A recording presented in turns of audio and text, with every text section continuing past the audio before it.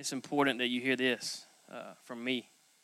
Amir, 7 days a week, he's thinking about y'all. And he's very concerned, and he's energized, and he just wants the best for y'all. He's constantly thinking about your spiritual growth, connecting with God and with one another. And it's so refreshing to be around this cat right here who Monday through Friday, his office is next door. I hear him getting crazy through the wall. He's doing push-ups because he's getting excited because he just got a text message about something that happened cool in Elevation. And you just need to understand, man, he is constantly thinking about the nation. Come on. Love you, dude. I love you. Also, him and Pastor Neil Greathouse, I don't know if any of you got to meet him. They meet pretty regularly. It's hard for me to say that word, regularly. And they, it's also important that you know that Neil and Gina are constantly thinking about y'all. I know they've opened up their house to some of the age groups, some of the leadership. But I know that they're constantly having conversation about how to make Elevation stronger, how to reach more people, how to get on the campuses, how to reach more young adults, next generation of leaders of this city and of this nation. So that's also important that you know that. And Pastor Rick and Michelle, you do know that y'all are priority on their heart as well. So just hear that from me. If I hadn't had a chance to meet you yet, I'm going to sit down the entire time, and I'm just going to hang out. I'm going to open this water real quick.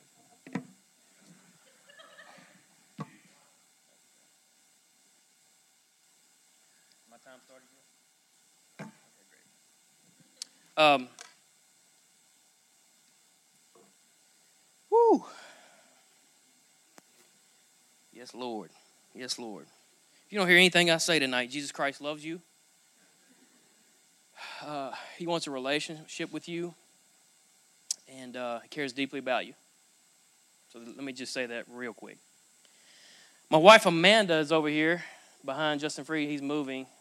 She's holding our child. River is what we named her.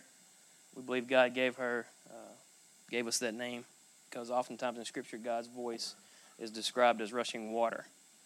And what rushing water to me is a river. So me and my wife are both, it's very quiet in here. It's crazy. I'm trying to get used to that as I speak. Me and my wife are both 30 years old. Give you a little bit of background on myself. We met in college. Boll Weevils. I'm a Boll Weevil. Yeah, whatever they do. That is the University of Arkansas in Monticello, South Arkansas. Interesting enough, I chose that college for two reasons. One, money. I had a great scholarship there. But a second one was there was a man there by the name of Robert Leonard. And he was my mentor in college. And it's very important that you have a mentor, and I'm sure a lot of you do. If you don't, I encourage you to seek that out. It's very biblical. Interesting enough, Rob is speaking at Ida Waldron right now at Old Main here in Conway. Rob taught me a lot about Scripture, taught me a lot about how to read it, how to bury it inside of you. He led me really well. So I owe, God bless you, I owe my life to him. And so, brief background. Rising, Arkansas is God's gift to this planet, and that's where I'm from. Rising Wildcat. You right? You kind of look Rising. What's your last name? Jackson Lowry. Wait a minute. Your dad's name is Brian. I'm going to do some push-ups right quick. Man, Rising Wildcats, baby. Whoo! It just got really good. That's God's affirmation right there for me. Yes, Lord. Rising, man. Rising's south of Arkansas. Not a whole lot going on in Rising. Rising's a little different city than most cities in this state. You learn a lot. God shows you a lot in Rising. So if you've never been there, don't ever go. All right, true. Amen. There we go. Get the claw out, man. Been in school a lot. Been in high school a lot. Been in college a lot. I say that because I've been in been in higher education, recruiting for 2 different institutions in the state. Now my third with OBU at NLC. So I got to spend a lot of time with high school age students and also college students. And I chose this path. I believe I chose this path because this is where my life changed, was in college. And I'm going to share a little bit about that. It's going to lead into what I want to talk to you about. I just want to share with you some stuff, some things that God has taught me, some things that I've learned, maybe some things that I missed, maybe a few mistakes that I made. Just want to be very transparent with you. Like Amir said earlier in the introduction, this is going to be a little different, kind of like a large, small group. Amen. So I'm going to speak to you like that, and that's how it's going to be. And just remember, Jesus Christ loves you and wants to have a relationship with you. So, my role at New Life is split. Serve groups pastor and OBU at New Life Church. So there's that going on. But when I have got an interesting life. Man, this is so awesome. When I was 16 years old in Rising, Arkansas, I was 10th grader. This is before we had a new high school, okay? So this was in this asbestos-filled building, okay? I don't know if you remember that. But I had to get my wisdom teeth removed, and I was really excited about that, all 4 of them. Chose to do it on a spring break, and to be able to do that, I don't know if any of you all had to have that happen, but in that time, in 2001, that's how old I am, you had to get a full-body physical, and I hadn't had one of those since football, 7th grade. You know, you had to do that. So I went there, did that, full-body physical, come back. I'm in class one day in Rising High School, and an announcement comes over the intercom. Josh Rawls, you need to come to the office, and everybody's like, oh, my gosh, you're in trouble. I'm telling your dad. And I get there to the office in the high school, and both of my parents there, and my mom is crying. And I'm trying to figure out, what have I done? Oh, man, I've ruined my name. Rawls household is going under. And parents aren't really talking to me. They're signing me out like the old ways. It's back when we had prayer in school. But we get in the car, and we're going. My parents get me in the car, and they're saying, Josh, we got to go to Little Rock. Your physical has reported something that we need to get taken care of fairly quickly. And long story short, I'm not telling you the full story, but went to UAMS. Kent Westbrook is the leading skin cancer doctor in the state of Arkansas still to this day. And that's where I'm going. I met with him in his office, and 16 years old with my mom and dad. Mom and dad's crying. They know why we're here, and I'm realizing why I'm here. And he tells me that I've got skin cancer. It's melanoma. It's malignant. It's the worst case there is. You've got 6 months to live. Don't really know if you got a shot, but we can give it a shot. What do you want to do? And it was very surreal. You often see movies. Hollywood does a great job of when a shocking element happens in a person's life. It's almost like they have an out-of-body experience, and the camera kind of circles their head while they're standing still. That's kind of what it felt like. And in that moment was where I gave my life to Christ, because I heard him speak to me audibly. He said to me in that chair, UAMS, still there, and it's crazy. He said, you are not who you think you are. I am who I say I am. And in that moment, that you're about to die left. It was some peace passes all understanding. That's really what it was. And I got, as crazy as it sounds, I got naked right there in that room and stepped in the next room, and I was on a surgery table. And they were cutting me open and removing this cancer from me. And I have the scissors here that they used on me when Christ saved my life in this world. I still have it. It's a reminder. And I hang on to that because Christ is constantly reminding me. And I see him, and I see God constantly reminding his people all throughout Scripture of his faithfulness, of his promises, of X, Y, Z. And that's a reminder for me. And I'm going to touch on that here in a moment. But that day is when my perspective kind of began. I was 16 years old, and that's when I gave my life to Christ. I didn't get baptized until I was 20. Got out of high school, got to college, met Rob Leonard, started doing some college ministry, learned a lot about myself, learned a lot about God. I was raised in church, Rising Baptist Church. Man, I was raised in church. Both parents had leadership positions in the church. Dad was a deacon. Mom was a Sunday school teacher. Was at church all the time. And so I was very aware of Scripture, knew all the stories, could sing all the hymns, knew all the motions, all that good stuff. But I never gave my life to Christ until that moment I had an encounter with Him. And then I never started living for Him until I got to college, when I started actually participating in ministry, or doing ministry, if you will. And what really started my life over was when I got to go on a mission trip. Anybody go on a mission trip here lately? Anybody go to Haiti specifically? Raise your hand. Raise your hand. Okay. Mission trips are incredible. Just been afforded the opportunity. I'm a mission trip junkie. Got to go on a lot. And this particular one was in Jamaica. And I'll never go back to that island. God's going to have to call me on the phone to go back to that island. The people that I went with was a special group of people because this was not a safe mission trip. We were warned ahead of time. Jamaica is not hell, but I believe you can see hell from Jamaica. That's just how crazy this is where we went. We spent, I think it was 2 weeks there. But at this time in my life, I had had a couple of surgeries already with my mouth, my cancer, my wrist, and we happened to visit a hospital.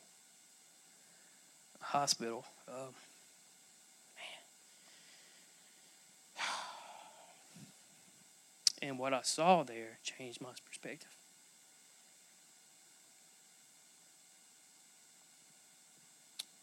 Greeted with urine and feces smell. No privacy in the rooms. Open wounds. Doctors having surgery as I'm walking by, seeing bones obstructed, intestines laying out, just seeing all kinds of stuff. And I was wrecked. I was emotionally wrecked, almost like I am right now. And my leader, Rob Leonard, grabbed me on the elbow and yanked me out of there. He stuck his fingers in my face and said, "Don't you lose it in front of these people. They don't need anybody to feel sorry for them." He said, "Get your act together." I said, "Yes, sir." And I didn't go back in. I couldn't get it together. I just walked out, stood by a barbed wire fence where chickens were running in and out of the hospital. And I just grabbed that fence, and I was just standing there. I was like, "Man, God, oh my gosh, you chose me for this time and this place. I have no reason to be in Rising or Monticello. I should have been over here, born into this people group. I'm so selfish." I started thinking about all this stuff, man, and God reminded me again. He brought me back to that chair. And then He laid a scripture on my heart. I need to tell you what that is, and that's in Mark chapter 8. I'm trying not to get so deep to y'all. Sorry, we're getting heavy quick. My life is crazy. I love my life. In chapter 8, okay, you need to understand the backstory, and I'm going to fill you in because I didn't give you homework before we met. Jesus just fed the 5,000, okay? This is the feeding of the 4,000. This is right behind it, just a few chapters. I don't know how much time has went by, but this is the 4,000 that He has fed. And what's happened is they're moving, Him and the disciples are moving back and forth through some different cities. And the disciples and Jesus are on a boat. And in verse 14, it says the disciples forgot to bring some bread with them. Forgot the biscuits. Forgot the bread. Except for one loaf they had with them on the boat. And Jesus says, "Be careful. Watch out for the yeast of the Pharisees and that of Herod." And they, meaning the disciples, discussed this amongst themselves. It was because we have no bread. They're still talking about biscuits. And then Jesus said, this is in verse 17, it says, aware of their discussion, Jesus asked them, "Why are you still talking about this? Why are you talking about no bread? Do you not see? Do you not understand? Are your hearts hardened?" And here's what I want to focus on with you today is this scripture, verse 18. "Do you have eyes and fail to see? And do you have ears but fail to hear? And you don't remember?" I believe that Jesus, when He was on the cross, He was on a cross for a reason. It's because on a tree is where we lost Jesus, where we lost God in the garden. And on a tree, a little while later, is where we find Jesus. And it reminds me of that. But what I want you to understand is I want to talk to you about eyes and ears tonight. Eyes and ears. And this mission trip, my story is leading up to this. To obey Christ, you need to have eyes and ears. Learning from obey. Pastor Randy Bizet was here, Pastor Rick's brother, a few Sundays ago, and he touched on this off and on about responding, hearing the Holy Spirit and responding. But when I was a little kid, y'all, some of you can relate to this. My family would really only my extended family would really only get together on special holidays, usually around Christmas or Thanksgiving. And when I was a little kid, they would make me sit at the little kid table. I don't know, it was shorter, it popped out legs, it was real kiddie. And all the cousins, all of us would sit around it, and it was real close to the parents' table. They can keep an eye on us. Well, we're sitting there and we were eating. I will never forget this. My cousins started grabbing green beans off their plate and putting it on the table. And they were thumping it like footballs. Have you ever played that football game where you thump it like a football? And they were hitting me with green beans. And so I grabbed a green bean, and and my dad, son, I heard his voice, and he said, "Don't play with your food. Eat it." "Yes, sir. Sorry." I can't remember how it was. So I started eating.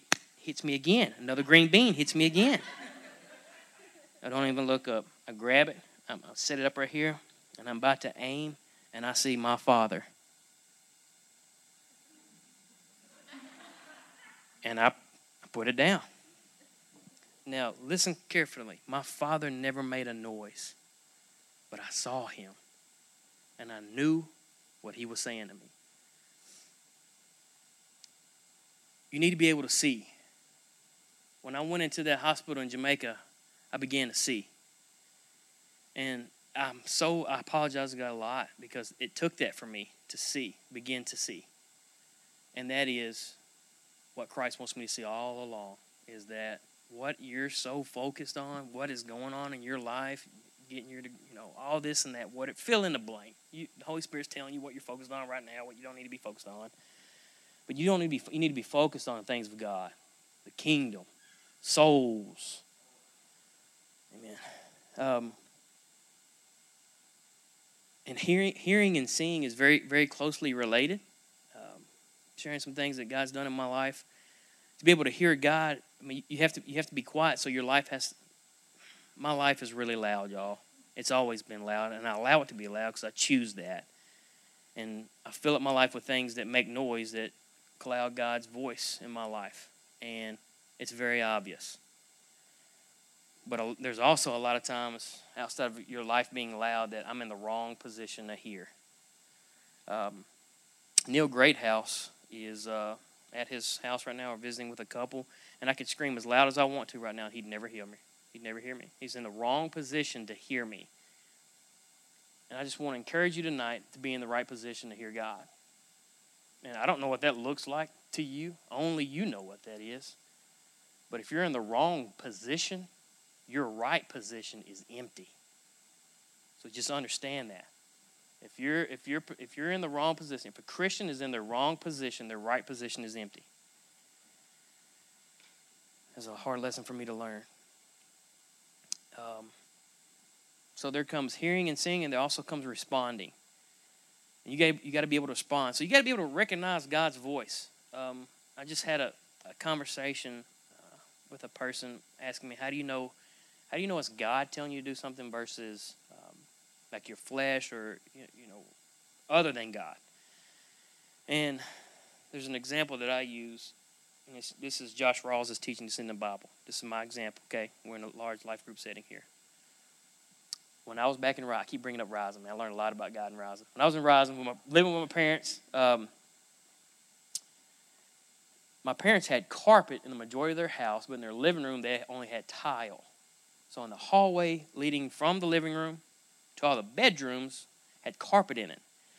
And my dad, he's from, y'all ain't never, you know where this is. My dad is from Herbine, Arkansas. Man, Herbine don't even have a zip code. It's just a sign. They don't even have a population. It's Herbine.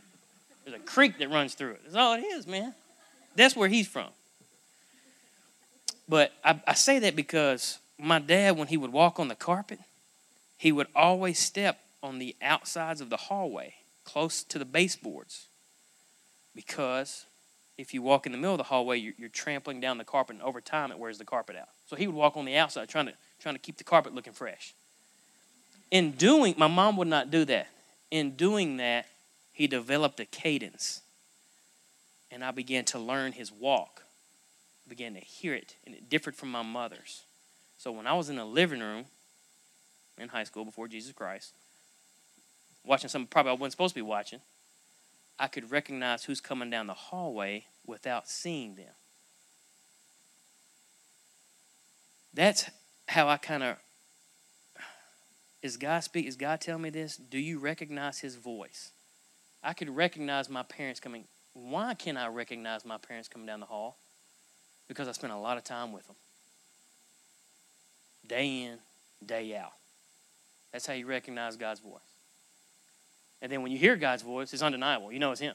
It's easy. Oh, that's simple. Then life becomes a little bit more clearer. But anyways, mission trips are I'm going to jump back on mission trips real quick. They're very special. And what I've learned about mission trips it's so awesome. The longer you can go, the better. I encourage you, if you can go on a 2-week trip, a month trip, whatever the case may be. But here's what I've learned. Every mission trip I've ever been a part of, it's cost me something. It's usually a lot of finances, and it's a lot of time, whether it be vacation time, my summertime, my spring break time, whatever the time it is. But it costs me time, and it costs me finances. And usually when I go on a mission trip, we spend a lot of time meeting about it beforehand. We're talking about the people group we're going. We're learning the language. Learning languages. Learning how to say Jesus Christ to people. You're learning the customs. You're about to eat some gross food, so get your mind right. You're learning all these things. And when people that's never been overseas, a third world country, you start talking to them about customs and how to navigate a airport. So you're doing all these meetings, thinking about it. You're spending time towards what you're about to go do for this short amount of time. It's cost you money. You're prayed up. You start going over the Roman road if you don't know it. You start reading more of Scripture because you're in the back of your mind, like, man, if I get in a corner, somebody asks me something, I better know what I'm talking about. I'm going to read some more of the Bible. You're reading more, praying more. You get over there, you don't have your phone.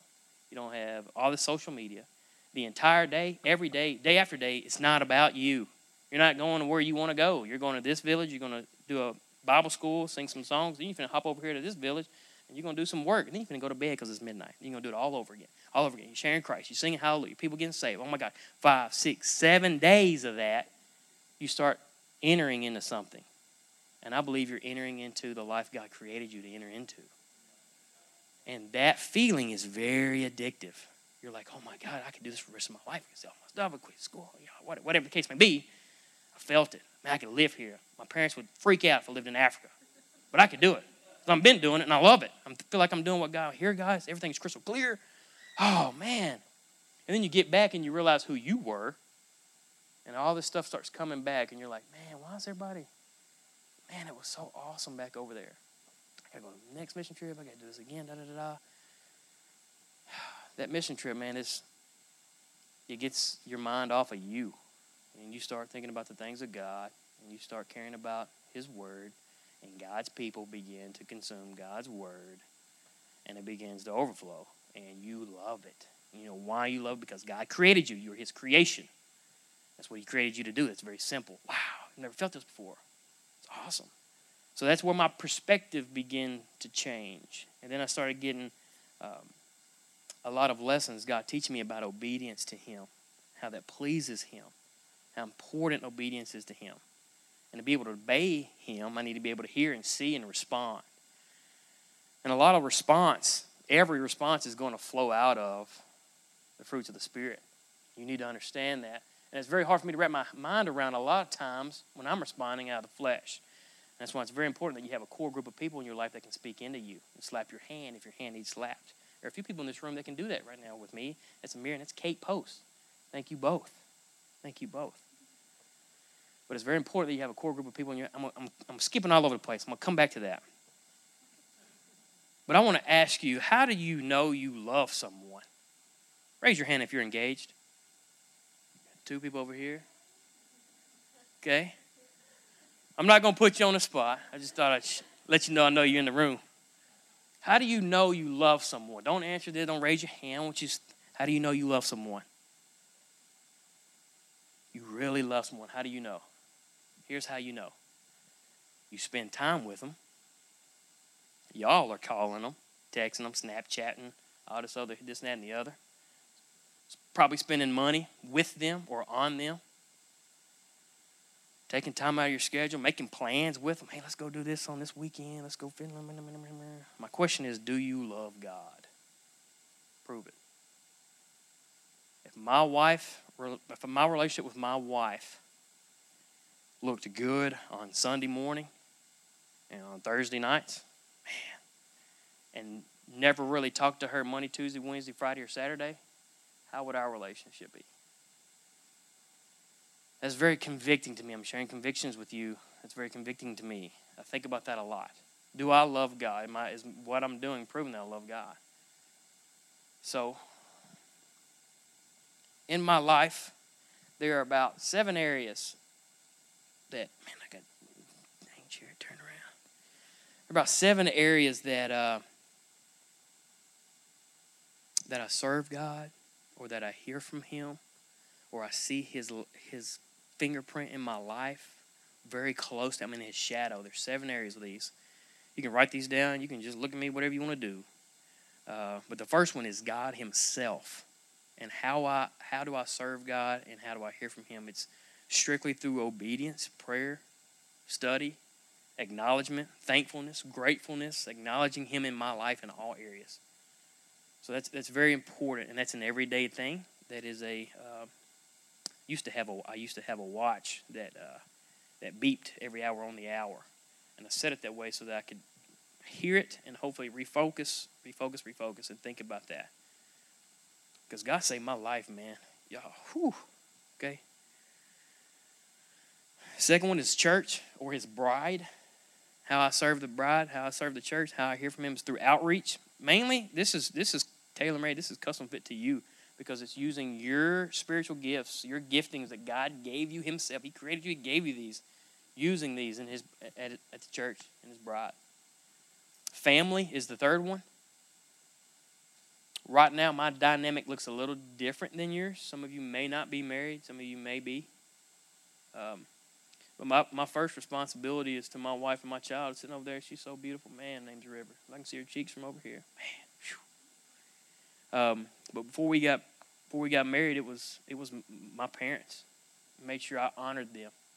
Made sure I did not grieve them. Made sure I was responsible. The fourth one is co-workers or classmates. There's a lot of you that are in high school, college, maybe just exiting. I think the majority of you are still in college. Whatever school you're in, school of business, school of education, whatever school you're going to be in, you high school seniors, graduating, going to school, man, this is where the game gets real. That building, those buildings, those people, those persons around you, man, they're in your grasp. They're in your earshot. They're in your reach. Open your eyes. Understand that the Savior loves them. And it's very important that they know that. And you got to go after these people now. Okay? Hello? Man, get them here. I would suggest start building a relationship, which I know how y'all know how to witness to people. If you don't know how to witness someone, you better get ready. Just witness to a guy today in my office 2 hours before y'all got here. 16-year-old. And, man, we're going to try it again. We're going to try it again on Monday. But that's very convicting. Pastor Darren DeLon sent a few of us a text message asking, how many people have you shared the gospel with this week? And it was, I thoroughly appreciate accountability, encouragement, direction like that. But I learned that I wasn't doing that in Jamaica. I learned that I was so focused on the next event in my life, the next meeting in my life, I really hope I can get this God-fearing girl. Insert your own situation here. You need to wake up. You need to hear, you need to see souls. I just really want, Jesus, we souls, man. That's all I can say about that. Core group of friends is the next one. I have a core group of friends that I try and serve, that I pay close attention to, that there's accountability. They can speak into my life. They're open door. They can check me, say something to me. I appreciate that. It really makes me evaluate myself. Everybody in here, I feel like, has at least a core group of friend or friends. If you don't, you need to desperately seek that out. But you also need to serve them, and you need to be aware of their needs in their life. You need to be aware of accountability, because those people are important. Neighbors. I lived in an apartment for the majority of my life. I got married and bought a house, and that's been awesome. I lived in an apartment for 27 years of my life. It was left high school, college, got married. Somewhere about 10 years, better half of my life. Woo. Rent was awesome. Man. Y'all, if y'all ain't saving up for house rent right now, y'all need to start saving up for house rent. That's a whole nother ball game.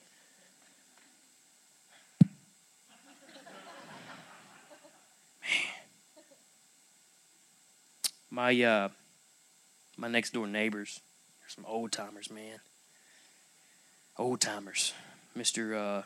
Richard and Miss Peggy Russell. Miss Peggy, man, they're heart of gold. But they usually come out when I'm doing yard work. They always got something to talk about. Woo, I ain't got a whole lot of time. Sun's going down. Can't mow in the dark. How you doing? Tell me all about it. But it's in those moments that I remember that everywhere I read in Scripture, Jesus was concerned about that. He acted on interruption, loved inconvenience. And that, oh man, I'm sitting there, I'm listening to this conversation, I'm looking them in the eye, I'm saying, yes ma'am, no ma'am, I'm watching that sun go down, I still see how much grass I got to mow. And then it just really comes over me. God reminds me of that chair in the doctor's office. He reminds me of my eyes and my ears. And though it may not be a life-changing conversation you're having with them, they may be believers. And you may not be talking about salvation or putting your hands on them and praying, but they may be telling you something extremely important. And I learned a lesson not too recently ago about that. And Mr. Dick was about to have surgery. They call him, he calls himself Dick. I'm Dick. I introduced him as Richard, but it just kind of came out right there. Try not to say that word. But anyways, that's his name. And my line. Let's draw more attention to it, Josh.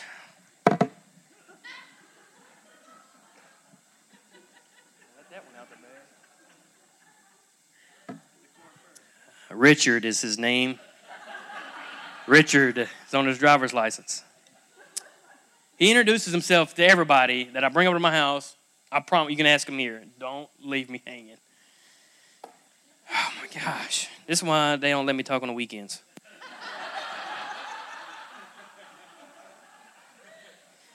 All right, everybody bow your head. Usher's going to come forward. But it may not be a, I don't know who Jesus is. Tell me who that is. It may not be that type of conversation, but he began to tell me about something that was really on his heart. He's an older man, and he was about to have a life-changing surgery that could have killed him. And that meant a lot to him. And I'm thinking about weed eating, sweating. I'm thinking about weed eating. He's wondering if he's going to die in 2 weeks because this surgery is complicated. He's maybe get put on dialysis. And oh my gosh, wake up. Josh, please, God, please forgive me. Your neighbors, be aware of the needs you can meet. Create some community, man, with your neighbors. They may be foreign. Every roommate, every neighbor I've had in an apartment complex, they've been from somewhere that cooked something crazy, and I smelt it through the air conditioner vents every time they cooked it. Well, that's a prime invitation for you to go, what you got going on over here? But you're looking at it as, man, where'd they take that back to where they came with stink? Wake up. Y'all know it. Y'all laughing because you know it's true.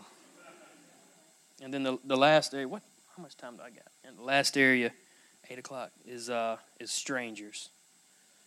So we have God, church, family.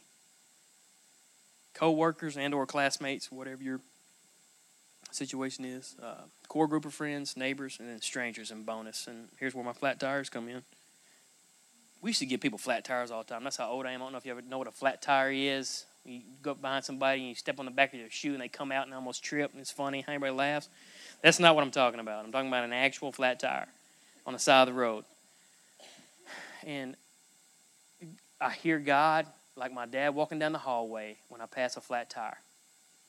Because that person, and hey, God speaks to me about that. Don't think you got to go out and change every flat tire, okay?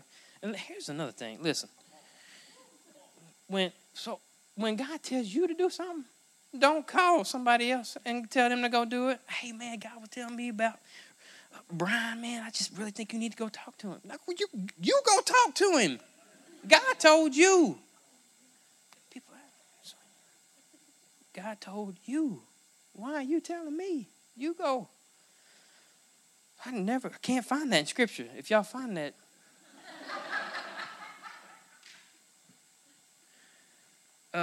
Strangers. Flat tires. God, every time I pass one, and I've seen more stuff on the news today, people getting killed, crazy people in the world today, doing crazy things. But when I pass a flat tire, I hear God's voice in my heart. I feel an impression. Pull over. Help them.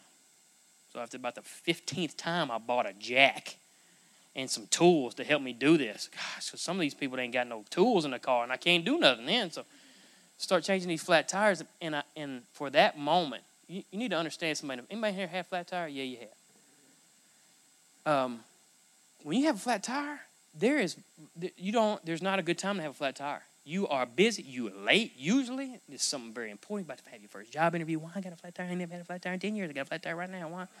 It's usually incredibly important, and they call them AAA. Don't got the number. Google ain't work. They're over the data limit. Oh my gosh, I'm stressing out. My kids ain't eating. I need a diaper. And then I pull up. Hey, how you doing? Oh man, just trying to get this flat tire. I don't have any money. No, it's cool. Let me help you out. Start jacking them up. They can't go nowhere. And they are right behind me, making sure I don't break their car. And you just kind of look up at them. Hey, man, you go to church anywhere? You start the conversation. They are hanging on every word you say. You can ask them anything. And that is so easy. The invitation is there. What do you want to ask them? What do you want to ask me? You know Jesus Christ? Where do you go to church? You a believer? You from around here? I mean, get it going. Right there, man. That's a huge opportunity. Bobby B. Remember Bobby B? Bobby Ballinger is a United States State Representative, District 89 in the state of Arkansas. Bobby B had a flat tire on the interstate one day. Your boy rode up on him. And Amir was there. And this cat was in a three-piece suit. He was late for session, and he had done called every person he knew, but they was all in session. I got you, bro. So I started talking to him, man. He was sweating. I was sweating. He don't live here, but I encouraged him to go to church. He said he was a believer. But that's just a prime example. You never know who you meet. He gave me his business card. That was weird. What am I going to do, vote for him? He ain't in my district. You have a flat tire, you get startled. I understand. Make sure I cover everything in my notes, man. Scripture says that to seek out wisdom. And also in Scripture, it talks about white hair symbolizes a life of righteousness. So I kind of read between the lines there. So I will often ask old people who got white hair. Just go up and introduce. Usually I don't know them. And I'll ask them, sir, you don't know me, but Scripture says that seek out wisdom from those who have it. And do you have any wisdom for me today? And this particular person, this is the last thing I'm going to share with you. This particular old man is playing dominoes in an Exxon gas station. He said, yeah. The same boiling water that softens a potato hardens an egg. It doesn't matter about your circumstances. Depends on what you're made of.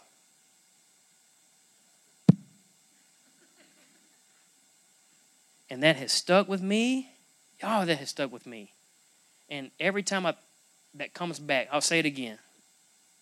That same boiling water that softens a potato, it hardens an egg. And it's not about the circumstances you're in. It's about what you're made of. And I don't know where these people get that. That's an old Chinese proverb. I don't know, but it blew my mind. Okay? Google it, and I don't know if Charles Hedges Spurgeon said it. I don't know. But I thought that old man was a genius in that moment. And I have held on to that and held on to that.